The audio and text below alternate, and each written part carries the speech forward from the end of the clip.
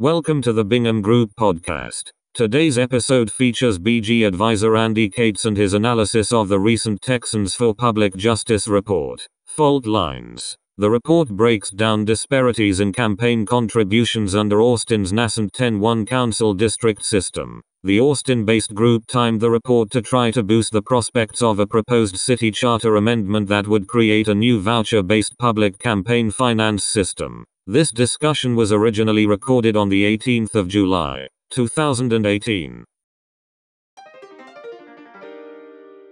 My name is Andy Cates. I'm a Bingham Group advisor. I'm an attorney in Austin. Generally, I focus on campaign finance and lobby law.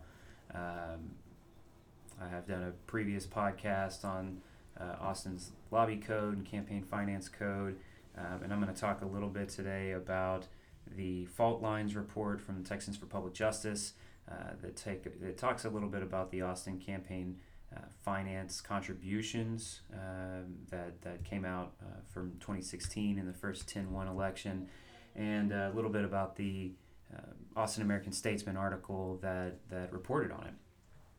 So, generally speaking, this is the first report that's come out regarding campaign contributions that took place in 2016, the first time that we did have a 10-1 election, and first time we've had it in place.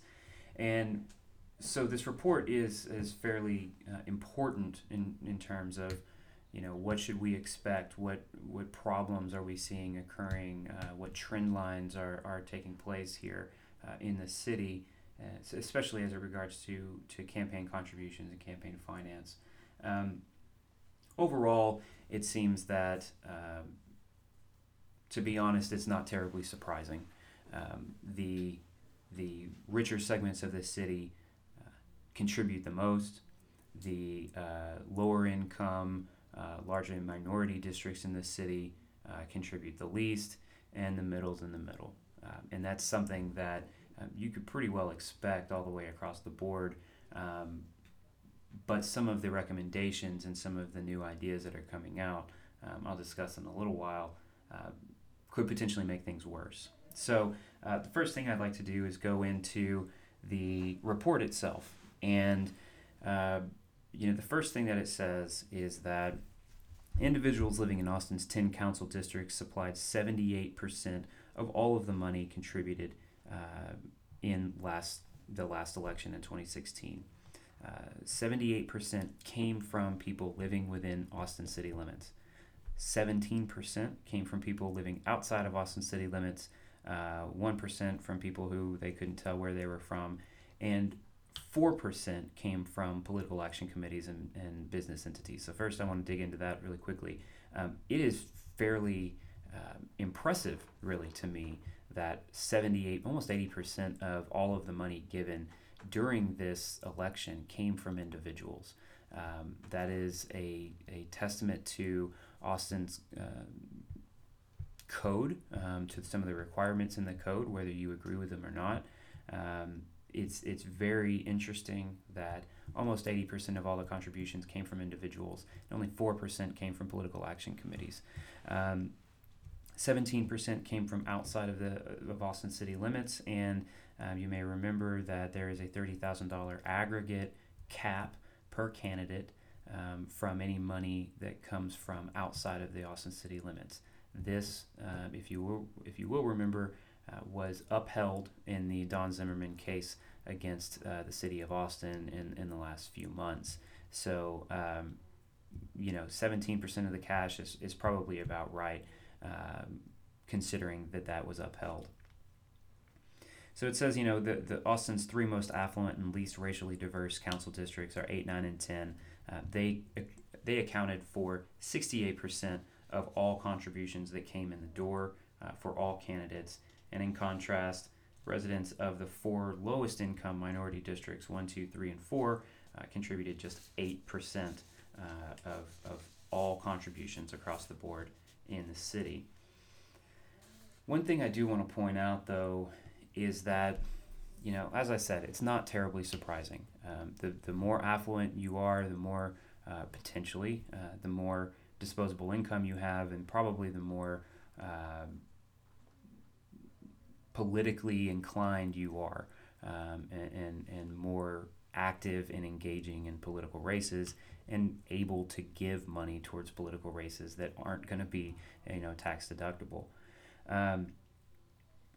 What is interesting, though, specifically looking at District 10, which is Austin's most affluent, whitest, I think we can just say that out loud,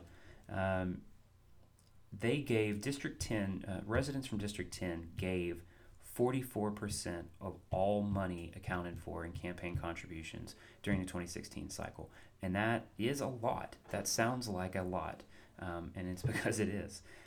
But if you dig into the numbers a little bit more, 2/3 of the money that came from residents of District 10 went to District 10 candidates, and 1/3 went to outside candidates.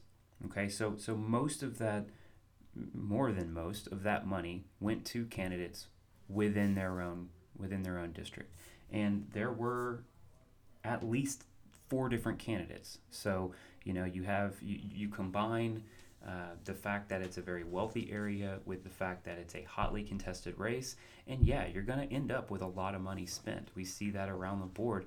I mean, I just saw this morning an article that said that Angela Paxton spent $12 million between her and the Attorney General, her husband, to win her Senate race, which is the most expensive Senate race in the history of Texas.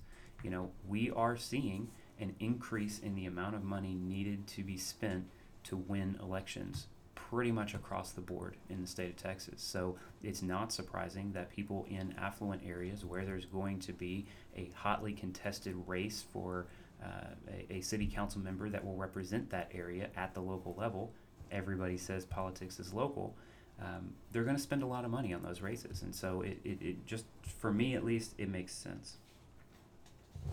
Now, one of the other things that I did want to mention about this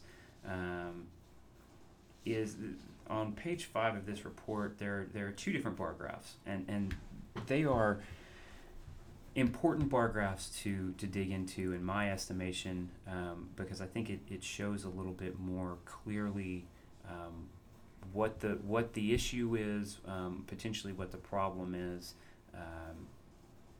and what it may not be. So basically the second bar graph on here shows candidate contributions by district. This is overall money in the door by district, and it's broken up from low-income districts, middle-income districts, and high-income districts. This is showing that overall money in the door for candidates in low-income districts, there's more money spent from residents in high-income districts. So if you're a candidate in District 1, 2, 3, or 4, you will have received more money from high-income districts than you received from really the combination of low or middle-income districts as a whole. Middle income, about the same. Basically across the board, any candidate for election at the city council level in 2016 received more money from higher income districts, or the highest income districts, than from the other 2 low or middle income districts around the city combined. So these highly affluent areas of the city are basically giving more money than anybody else combined, even outside of their districts.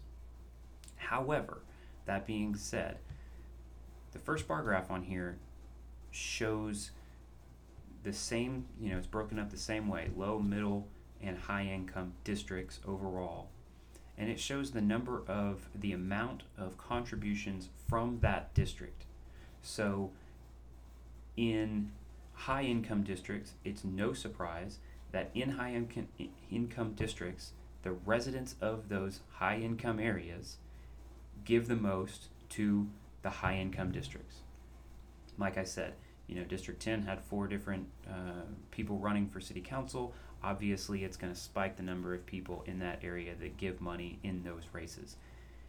What's most interesting, though, even though each candidate individually received more money from outside of their district, from the higher income districts into theirs, the district level residents overall gave more money to their own pay socioeconomic area than to others. So what I mean by that is high income residents gave to high income districts more often. Middle income districts residents gave more money to middle income districts candidates than to high income and low income combined districts. Same thing with low income. The low income district residents gave more money to low income district candidates than to high and to middle combined. So that's saying that even though there's a lot of money coming out of these high income districts into others, generally speaking, the people that live in the low income and middle income districts are still giving more often to the people that represent the low income and middle income areas respectively. And that's something that wasn't really reflected in the report, or it's stated in the report, but it's not really harped on, and it definitely wasn't brought up in the reporting. And I think that's interesting because it's not just, certainly they're not just giving money to their own candidates. They may be giving to other candidates in other areas that are still considered low income, and it reflects that here. They may not just be giving to their own candidates. One of the other interesting issues, and I've used this a number of times in my own life, and I've said it multiple times in my professional life recently, is that it's not an excuse, but it's an explanation. And wherever you fall on this issue, it's not trying to excuse that the system as it was built and as it was set up, we're now seeing the consequences of, and we're seeing everybody says elections have consequences. This is a consequence of splitting everybody up into different districts.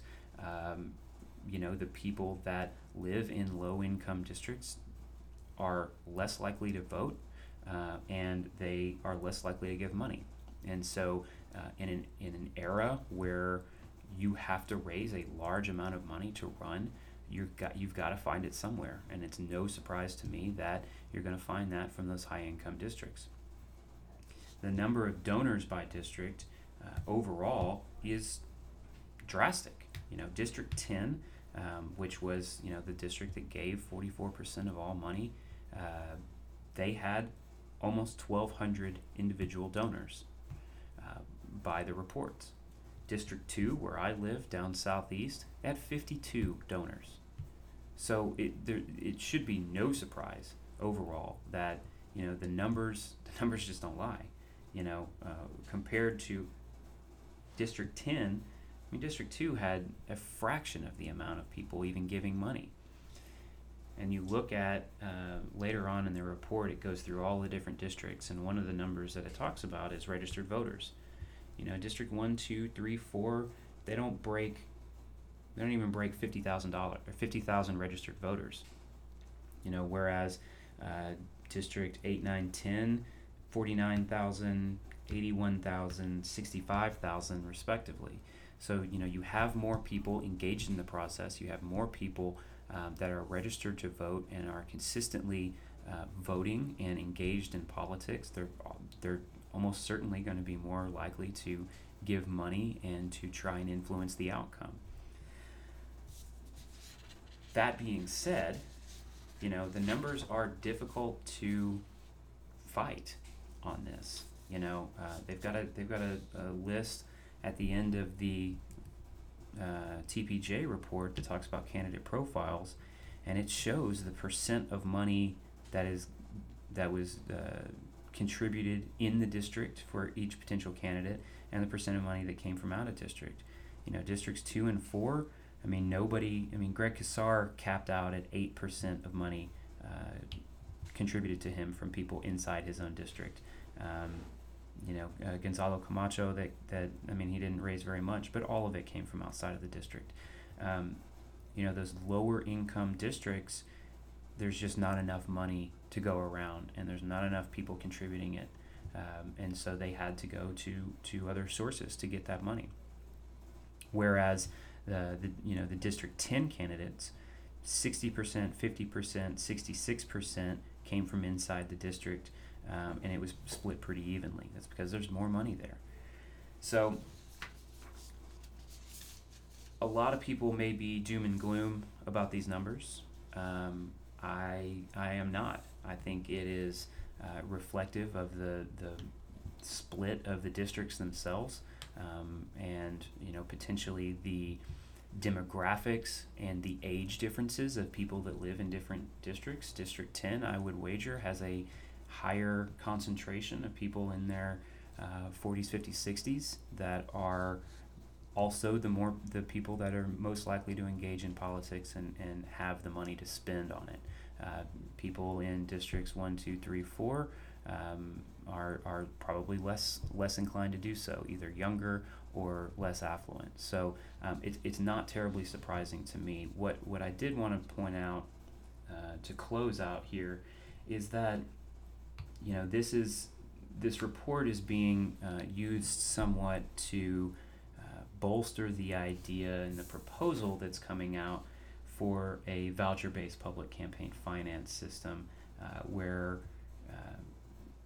the city charter would be amended to give a, let's say, $100 voucher to every citizen, and they get to use that voucher of effectively free money to give to whoever they want.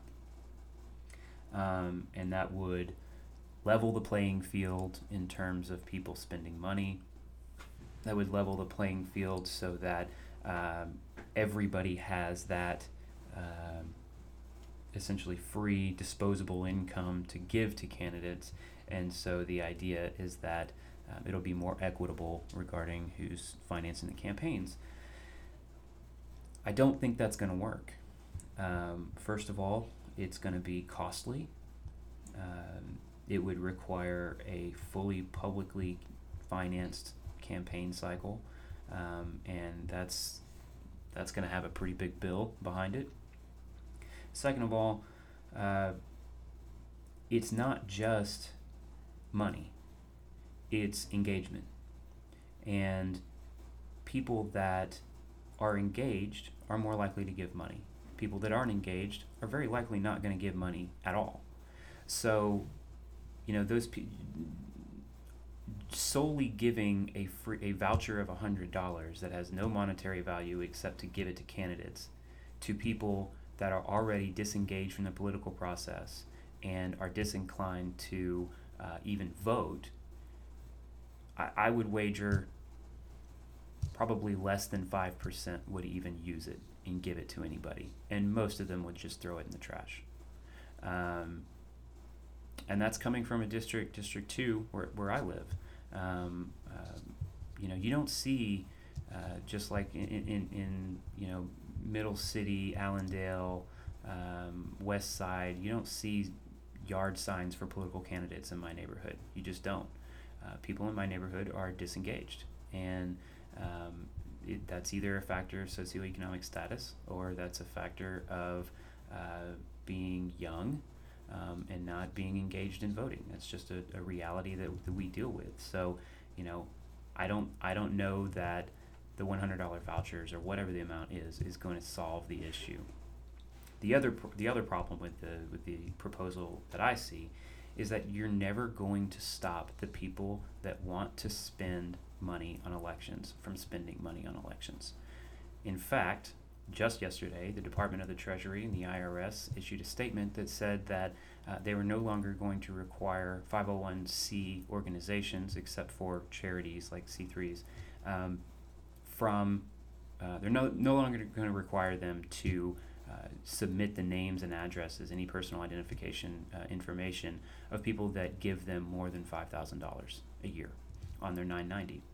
So effectively, that means it is giving a government legitimacy to any of these 501c4 organizations that are typically termed dark money. They're not going to require them to tell anybody who gave them more than $5,000. So that's going to embolden groups that raise large amounts of money from people who want to remain anonymous to keep them anonymous. The city can try to say whatever they want about restricting outside money in elections and direct campaign expenditures or independent expenditures in elections. But the Supreme Court, the IRS, the current administration, they all agree, the FEC even, they all basically agree that the corporate money is considered protected and is able to be used on elections regardless of where you are. The city can certainly try to stop it if they want. But I would wager that they would go to court and they would probably lose because many people have lost in recent memory in trying to restrict corporations and nonprofits from engaging in the political process. So you can restrict people from giving only $100 individually all you want, but that is not going to stop corporations and nonprofits from independently engaging in elections more frequently. I would wager that if you do cap it, even if it comes down from $350 max contribution to a $100 voucher, people that wanted to give that $350 and would want to give even more if they weren't capped at the city level, they'll put that money to other uses, and it'll go to nonprofits and it'll go to other organizations, corporations that are going to spend that money without anybody knowing where it's coming from,